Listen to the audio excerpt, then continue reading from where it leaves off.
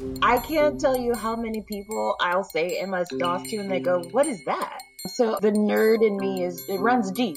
Alcohol is the single most regulated commodity on the planet. And actually, that's why we love being involved in it. Make $1 out of 15 cents and then using your nonprofit skills to get 3 uses out of every $1. So I was stuck in Panama's international airport for 7 days. Never accept a no from someone who didn't have the authority to give me a yes. What's up, Unfound Nation? Dan Kihanya here, your host for Founders Unfound. Thanks so much for listening in. You just heard our guest for this episode, Brooke Sinclair of Velour Imports. She's our first resident Houston entrepreneur, and she's developing technology to bring craft brands from your local neighborhood across the planet. Our episode is sponsored by the Washington Technology Industry Association, also known as the WTIA. As always, if you're excited about what we're doing with Founders Unfound, you can find our podcast on Apple, Google, Spotify, SoundCloud, and Stitcher. And please follow us on Twitter and Instagram at Founders Unfound, or go to our website, foundersunfound.com, and sign up for our updates or buy some swag. Please follow, like, and share, and help us grow. Now, on with the episode. Hope you enjoy.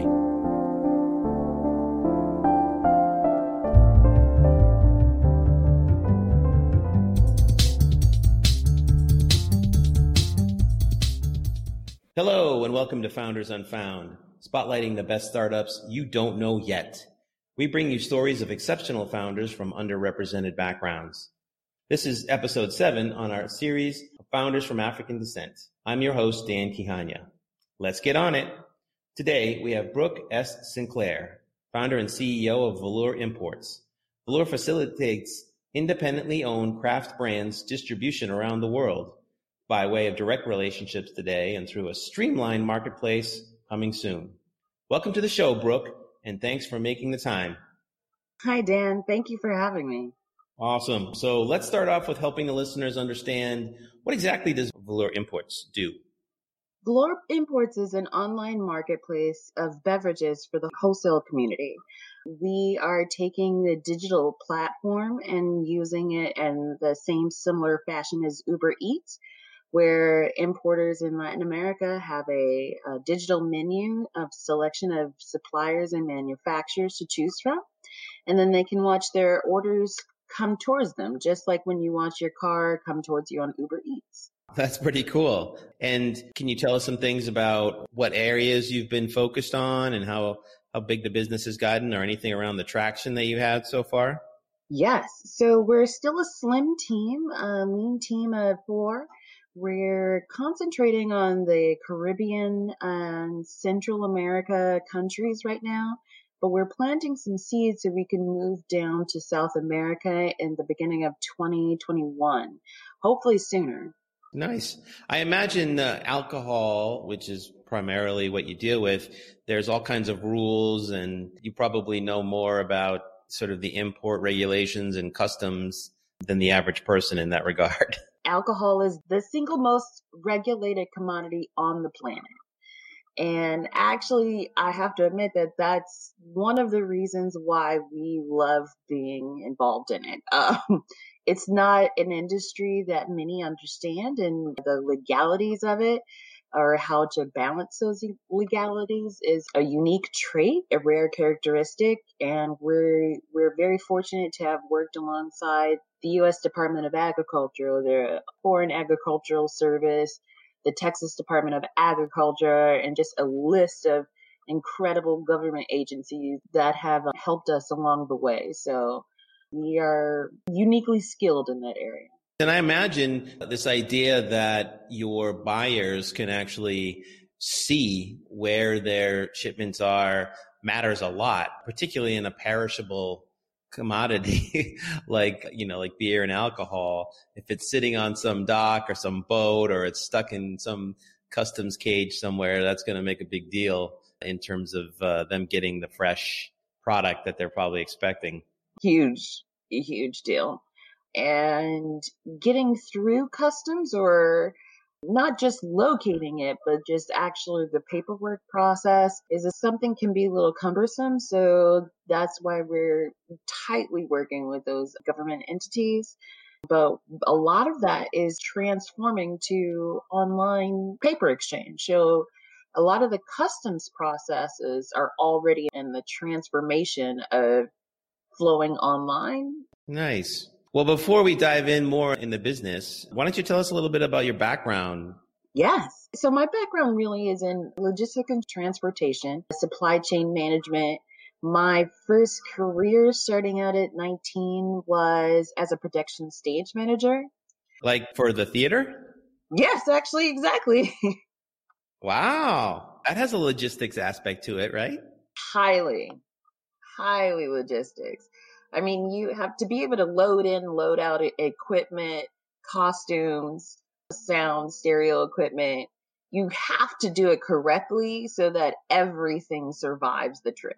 Completely. So production stage manager and logistics. So there's got to be some DNA in you that is super organized and methodical, which I admire because I am none of those things. Is there some sort of aspect of who you are that you sort of identified early and said, this is the place where I need to showcase that about me? I have to say, unfortunately, it's genetic. I just was born like that, really awesome. I come from a family of engineers. So my grandfather was a mechanical engineer. My mom was a computer engineer, and then my aunt is an electrical engineer. So tinkering is something we learned to do as children.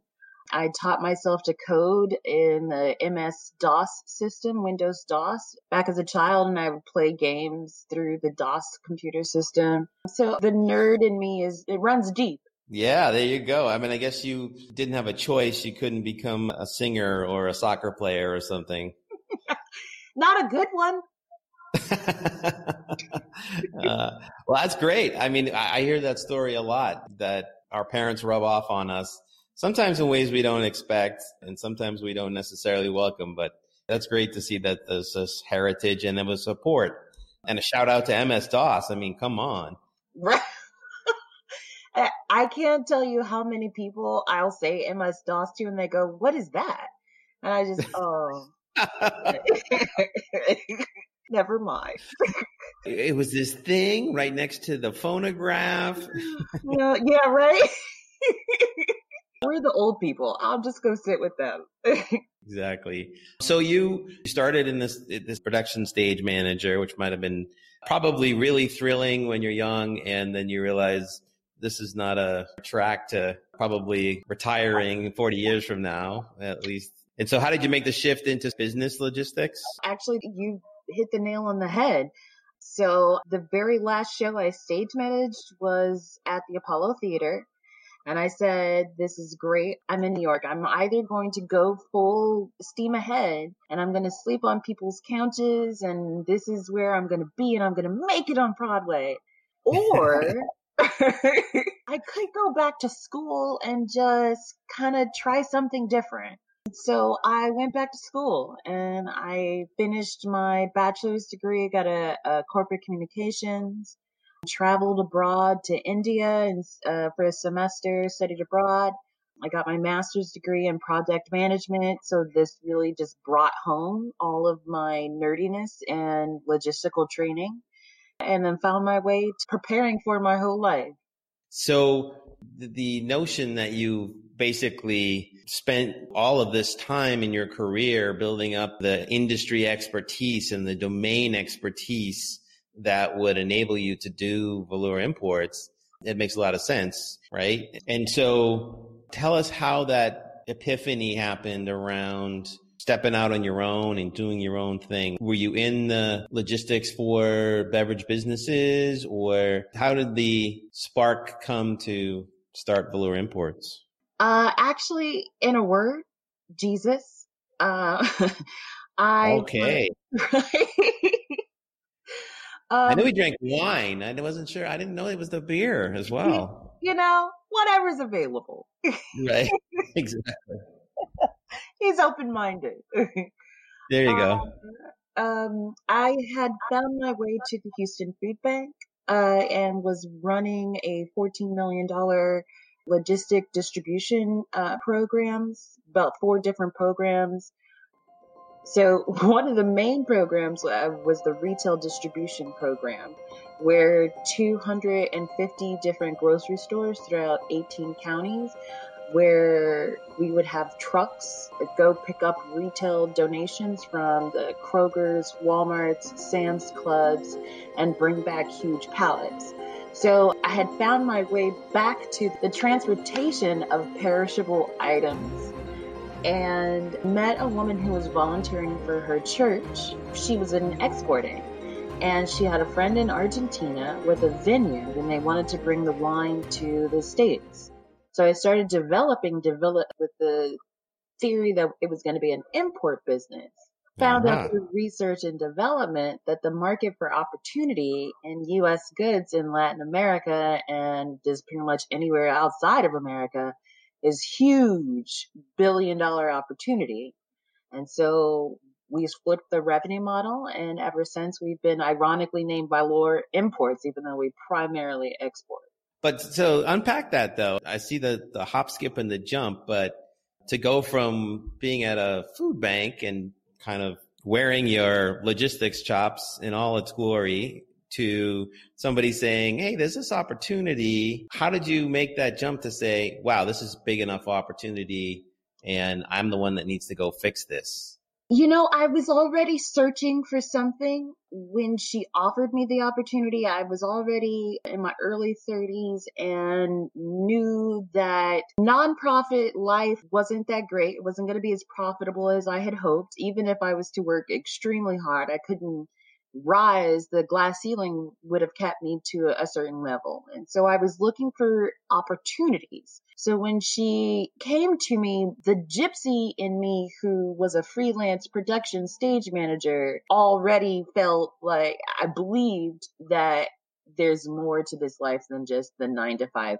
So there was an itch that needed to be scratched that was already there. Unfortunately. Yeah, that's quite common. You see entrepreneurs, they have this yearning, and then what happens is this presentation of opportunity, and that matches with who you are, what you know, who you know. Or the other scenario is you just get so pissed off that why doesn't this work? I'm going to have to go fix this. Right. Because you simply cannot take it anymore. In both of those scenarios, you get to a point where you just know that you know that you know that there's more to life and you and your purpose than just fitting into a box. And I believe firmly entrepreneurs are born that way, and they're separated at birth from that mission. Mm-hmm. And so it takes them sometimes longer than others to reacquaint themselves in the world with, oh yeah, that's what I've been thinking about doing all this time. So you start the company, and then, I mean, obviously the Latin American opportunity became the place where you focused. How did you go about sourcing the craft brands and the makers of the product, the supply side? I drew back on my good old friend, the computer, and learned how to use some inbound marketing tactics through Instagram, Twitter, LinkedIn. I've contacted, those are the three main. So Instagram, really Twitter, and a few message boards, industry-specific message boards. But all of our brands have been recruited in some sort of a remote-based category.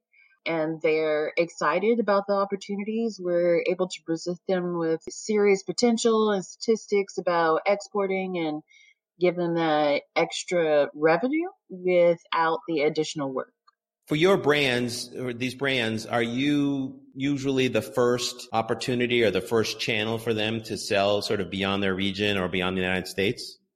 In some cases, yes. There are some other craft beer exporters. From what I know, they're primarily focused on Southeast Asia or Europe or even India.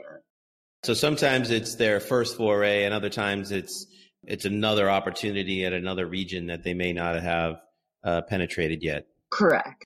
And when you started, did you want to focus on a specific, was it just beer, or were you open to anything, or how did you determine? I don't know enough about the market, I'll admit, to know the differences in sort of that independent sector. The craft beer market, when we were beginning and building the framework of the company in about 2014, 2015, AB InBev was going through a massive purchase of craft breweries. And the market was just booming and all sorts of crazy money was happening. And after that huge buyout, I realized that the number one reason that those craft brewers sold is because they wanted to expand distribution. They wanted to be international brands. So it just seemed as though, why can't we just open it up and democratize it and give everybody an opportunity to be an international brand if they can meet the capacity, right? And so that calling out for help and the fight to remain independent has been a huge calling and a strategic mission for us. I like that. We will take a short break to hear from our sponsor and be right back with Brooke Sinclair from Velour Imports. Washington Technology Industry Association, or WTIA, is a nonprofit that supports tech companies in Washington state, which is home to one of the most innovative tech ecosystems in the world.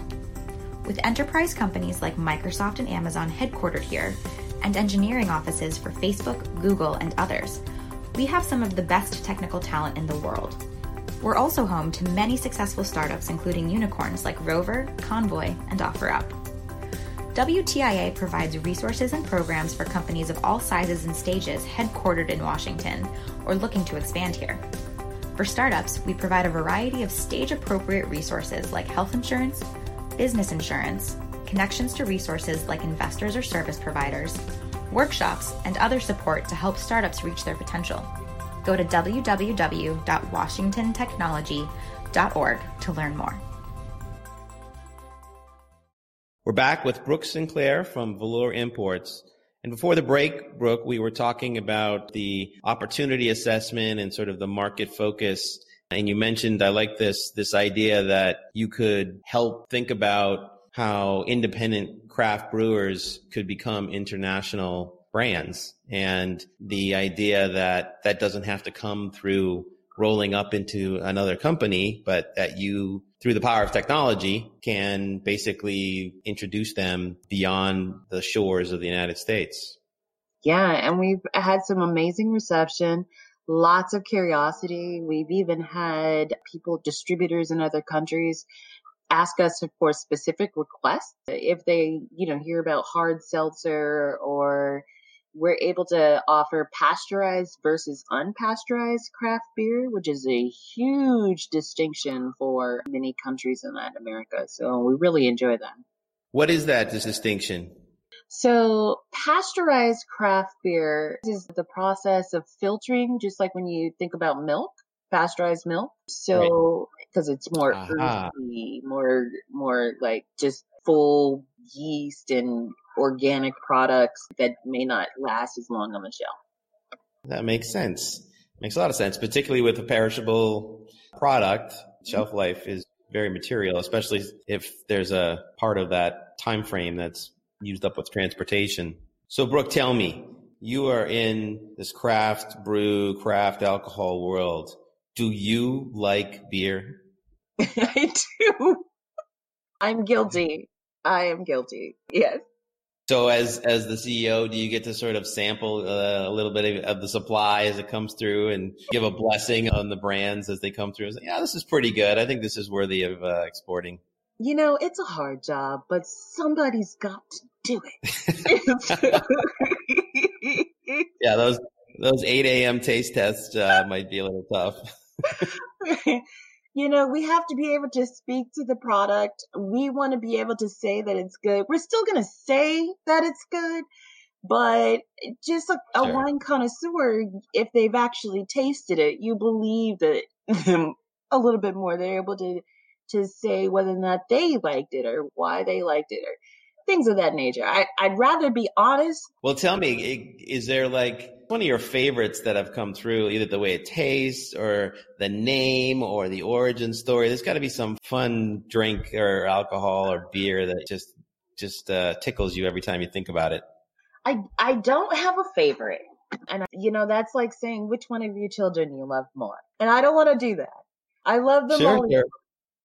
Okay. Okay. Some that stand out, I would give a shout out to, you're in Seattle based, correct? Yes. Portland Cider Company. They make an amazing product, and I would say next time you're back in town, stop by, tell them Brooke sent you. I will do that. We'll see what kind of VIP treatment I get. Yeah. So talk to us a little bit more about this idea of a marketplace and using kind of the front end of technology to facilitate how you grow your business and add value for these brands. Well, adding value for the importer is saving huge amounts of time, money, and accessibility. So comfort. And then on the reverse side for the brand distributing, again, you've saved time, saved copious amounts of effort, and enjoy increased revenue. So we hope that our platform brings together the perfect, well, it's going to start off unperfect, but it becomes the perfect blend of what both sides need. And what's the stage it's at now? I mean, is it up and running yet? Are you still building it out? We're doing a white glove version of the marketplace right now. So we're using the digital platform as a catalog, so to speak. We're gaining some initial feedback to letting the buyers kind of tell us how we should develop it. And then we have some additional components coming up in the next quarter. Yeah. So we're looking forward to expanding upon the features and the capabilities. But there is something there to start getting some movement going. And I imagine you've got some quote unquote regular customers who you can start to introduce this to and get feedback from. Yeah, we have gotten some incredible feedback and had incredible opportunities with the Hilton Trinidad, the Grand Hyatt Baha Mar, and the Four Seasons in St. Kitts, and some duty-free retailers and distributors out of St. Kitts and Neves. And then right now we're working on a craft beer pilot program with a restaurant chain in Mexico City. So 2020 is going to be pretty busy for us. So when people hear terms like independently owned, craft, especially if they're an investor, they may think, oh, that means small cottage industry. But that's probably not the case. How big a market is this space? Oh my gosh. Just the global craft beer market in itself is a $503 billion industry. The Latin American imported craft beer market, I believe, was $10 billion industry. Yeah. They like to drink down there. Oh my goodness. Hey, let's not judge, okay? No, you're right. You're right. Everybody likes to have a good time. Hey, for all I know, that's like a weekend in Kentucky. What do I know?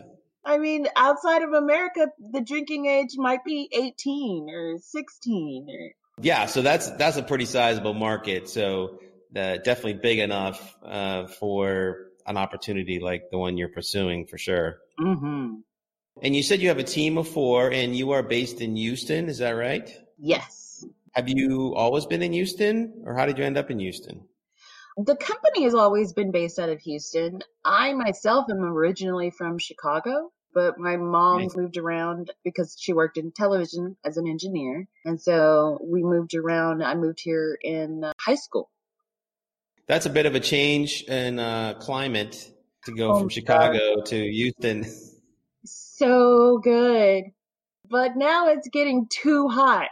It is hot in Houston. I always joke, I have a friend who lived there, and it was, you sort of go from one refrigerated box to the other, right? Your air-conditioned apartment or house to the car, to the office, to the grocery store, to the mall. And you try to minimize that time when you're exposed to the ambient heat. Yeah. And you get sick from it. Right. So let's shift gears a little bit. Let's talk about fundraising. Have you raised money in the past? Have you self-funded? And are you looking to raise money in the future? We're preparing for a fundraise now. So Velour Imports, it has been primarily bootstrapped through personal savings and then self-funded through debt. And then we had a friends and family round of about $100,000. So this will be our first external invite to bring investors in. I'm doing a seed round of $750,000, and we're reaching out to or strategically talking to a few companies right now. And I'm not sure, is there a investor community in Houston? There is an investor community in Houston. They're more of a later stage. So because we're in a seed area, I'm really looking to Silicon Valley and New York and actually Seattle. I think it's good to cast a wide net, especially since you're essentially an international business. You're not just a domestic service or product. So it makes a lot of sense to look for those investors who are more savvy about the international opportunity. Exactly. So have you met any investors yet? Actually, I have some meetings coming up this weekend. Oh, great. Well, good luck with that for sure. Thank you. So what's it like to do a friends and family? I mean, one of the things that we explore a lot of times is that sometimes it's not trivial as it's sometimes portrayed to go to people that you care about and that care about you and ask them basically to bet on you. It's hard. In some aspects, everybody has bills. Everybody has to run their daily life. So for them to give and know that that money's not coming back anytime soon, unfortunately, not within the next 365 days, it's amazingly humbling, and I am forever in debt. There are some people who I have promised my firstborn child to, and I don't know how that's going to work out because I've promised multiple people, and I have some. I'm going to be paying lots of college tuition.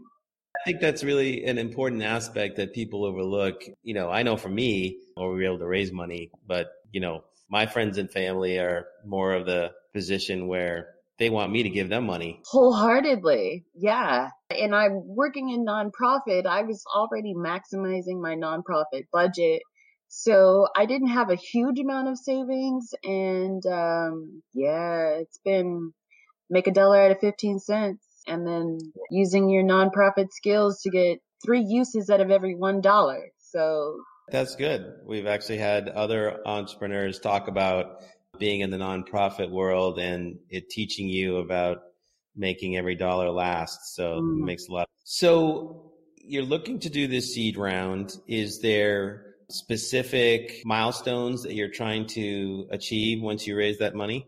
Yes. So increase our broadband because it's been bootstrapped and it's the way it's been funded thus far. My team has been mostly part-time, and so I need to make them all full-time because they all have children and unfortunately have to have a certain income. So in order to bring them all on board full-time and have their utmost attention, this is going to allow us to do that.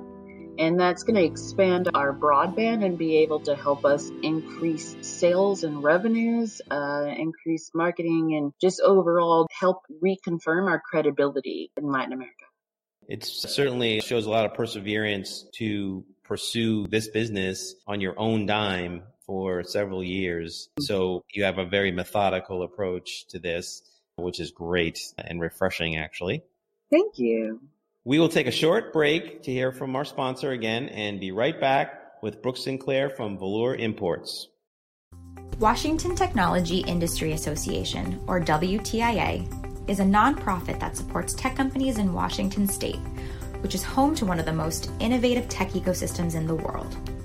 With enterprise companies like Microsoft and Amazon headquartered here, and engineering offices for Facebook, Google, and others, we have some of the best technical talent in the world. We're also home to many successful startups, including unicorns like Rover, Convoy, and OfferUp. WTIA provides resources and programs for companies of all sizes and stages headquartered in Washington or looking to expand here. For startups, we provide a variety of stage-appropriate resources like health insurance, business insurance, connections to resources like investors or service providers, workshops, and other support to help startups reach their potential. Go to www.washingtontechnology.org to learn more. So we're back with Brooke from Velour, and we were just talking about her journey and the company's journey and where she's headed with hopefully a successful fundraise coming up shortly. Let's unpack Brooke a little bit. So in the course of 5 years, especially if you've been bootstrapping and you've mentioned some of the challenges of the logistics, has there been kind of a low moment in this experience? Yes, I was stuck in Panama's International Airport for 7 days. Wait, what? There was a moment where I was stuck in Panama and I couldn't get out. And don't fly Spirit. It's cheap for a reason. Yeah, I was stuck in Panama's International Airport for 7 days. And it was because your flight got canceled? You got to tell us how that happened. 7 days is a long time. So they sent me messages saying that my flight had been rescheduled, but it turned out that they were rescheduling my connecting flight. So the original flight was still at 2 a.m. in that morning, but they kept telling me your flight got rescheduled to, I think, like 4:30 or 5 o'clock. So I just keep thinking of that movie with Tom Hanks where he's in limbo and he's, basically he's living in the airport. Was it like that? I literally watched that movie while I was there and learned tips on how to survive better. So yes.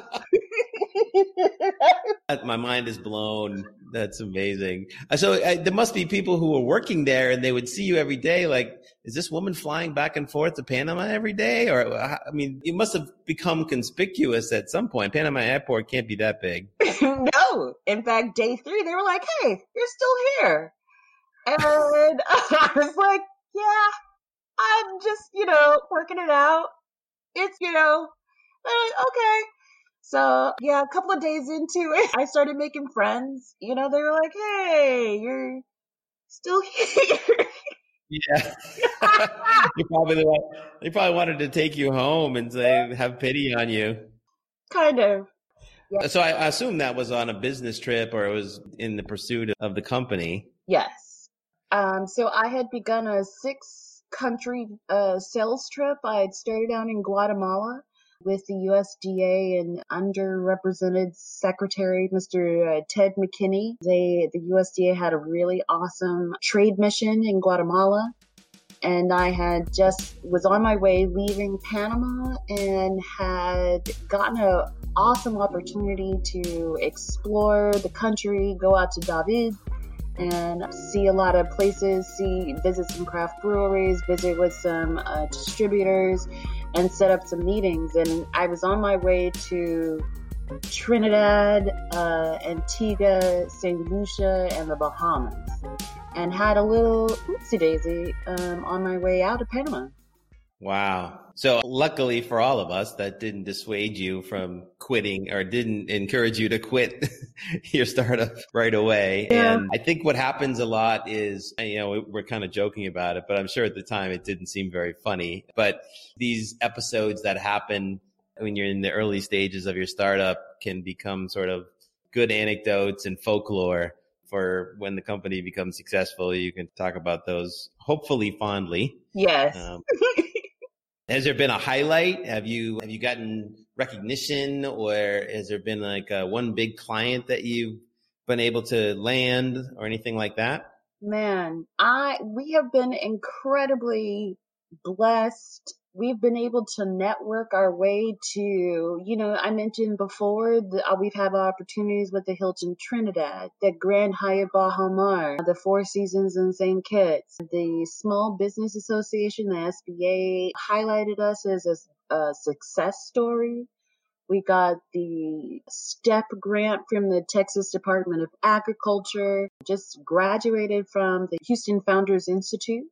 just had their first cohort. And so, now I have an international network of mentors and comrades. So yeah, we have been incredibly blessed. So tell us, Brooke, we all hear the stories and sometimes exaggerated, but not really, the challenges and hurdles that Black women founders face, at least in the tech community. Is there been some aspects of this journey that you could identify that particularly challenging or were even present because you are a Black woman founder?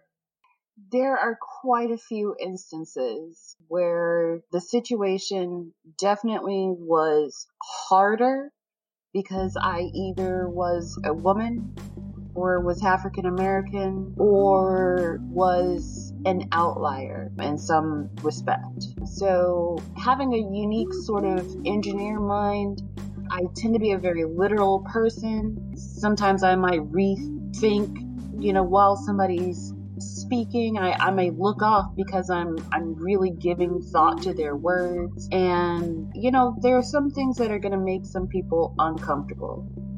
But I try to remind people you can't change for somebody else. You can't be taller or shorter for somebody else. So why worry about the things that you cannot change, like your skin color or the way you think, or if, I have a cultural background, don't hide it to make other people feel comfortable, and be comfortable in other people's discomfort. Is that an approach you've always taken, or did you have to sort of learn that? Did you at first sort of try to make yourself fit in or change yourself, or have you always been sort of this independent person? No, I definitely try to fit in. I think it's human nature. Humans, we want to fit in. We want to be a part of a group, of a pack. And that's why things like solitary confinement are so hard. So yes, I definitely tried to blend in and try to be like everybody else. But there were some lessons that I learned. I had to learn that level of being comfortable in other people's discomfort through this journey. Is there a particular example that comes to mind? Well, let me just say that there was a time where a person who was a resource, who functioned as a portal of information, thought that they had the authority to tell me no, that I could not do this business. Luckily, I already had the experience of learning to never accept a no from someone who didn't have the authority to give me a yes. So understanding that person was there merely to represent information, whether that information be negative or positive, I'm paying you. You're not paying me. So why would I pay you to tell me that I can't do this? I always find that really interesting when there's an imbalance in that regard, when you're the one paying for something and somehow you have to ask permission, or you have to kind of pay somebody to tell you that you can't do something, or that you don't fit, or you don't pass. Do you think of yourself as a Black woman founder every day? That's a good question. I try not to. I think I'm reminded every day.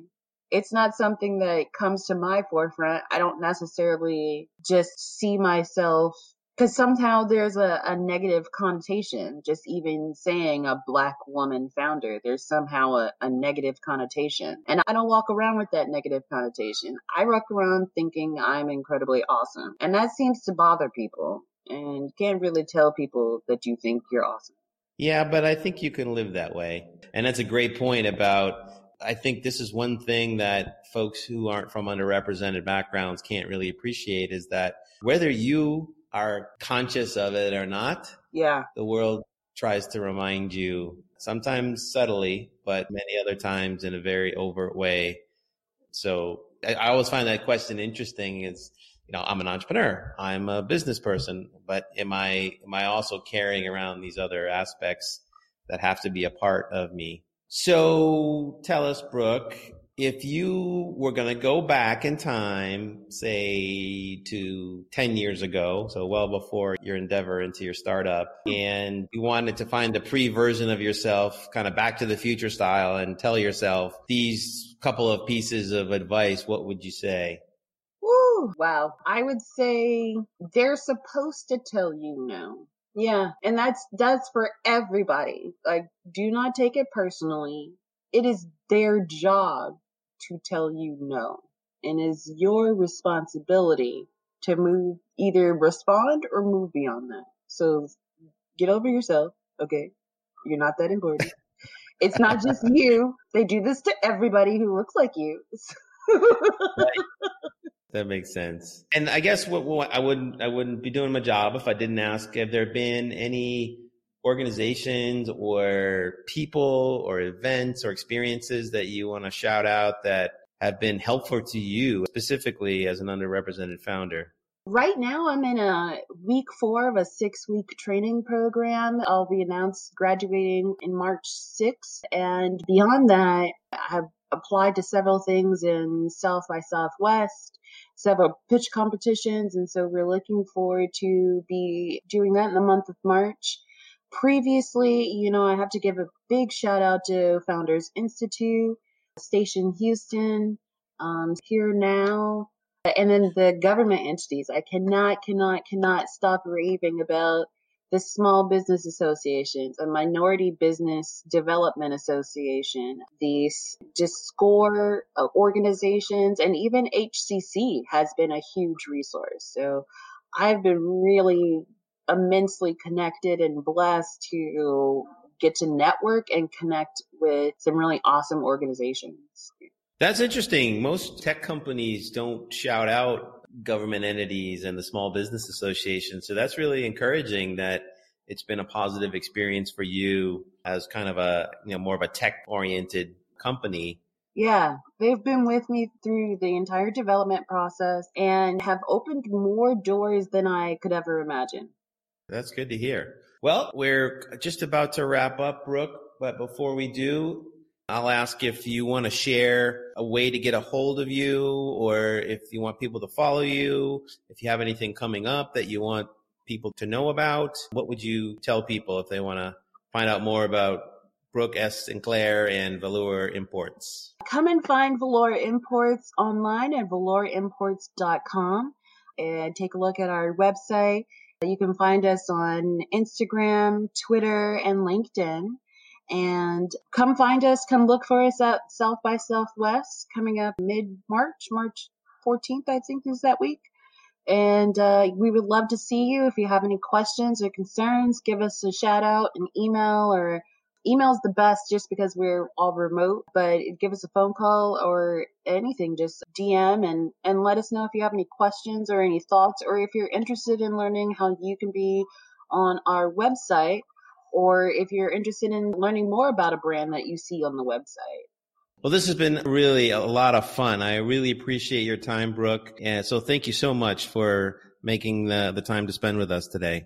Thank you. This has been awesome, and I look forward to hearing that. It's coming out. Thanks so much for listening to the show. We'd like to thank our guest, Brooke Sinclair, and our sponsor, the WTIA. Don't forget to subscribe wherever you listen to podcasts, and follow us on Twitter and Instagram at Founders Unfound. This podcast was produced by Dan Quijana. Our music was composed by Ian Barter, Jason Donnelly, CJ Harris, Dennis Katinko, and Juan Mares. I am Dan Quijana. You've been listening to Founders Unfound.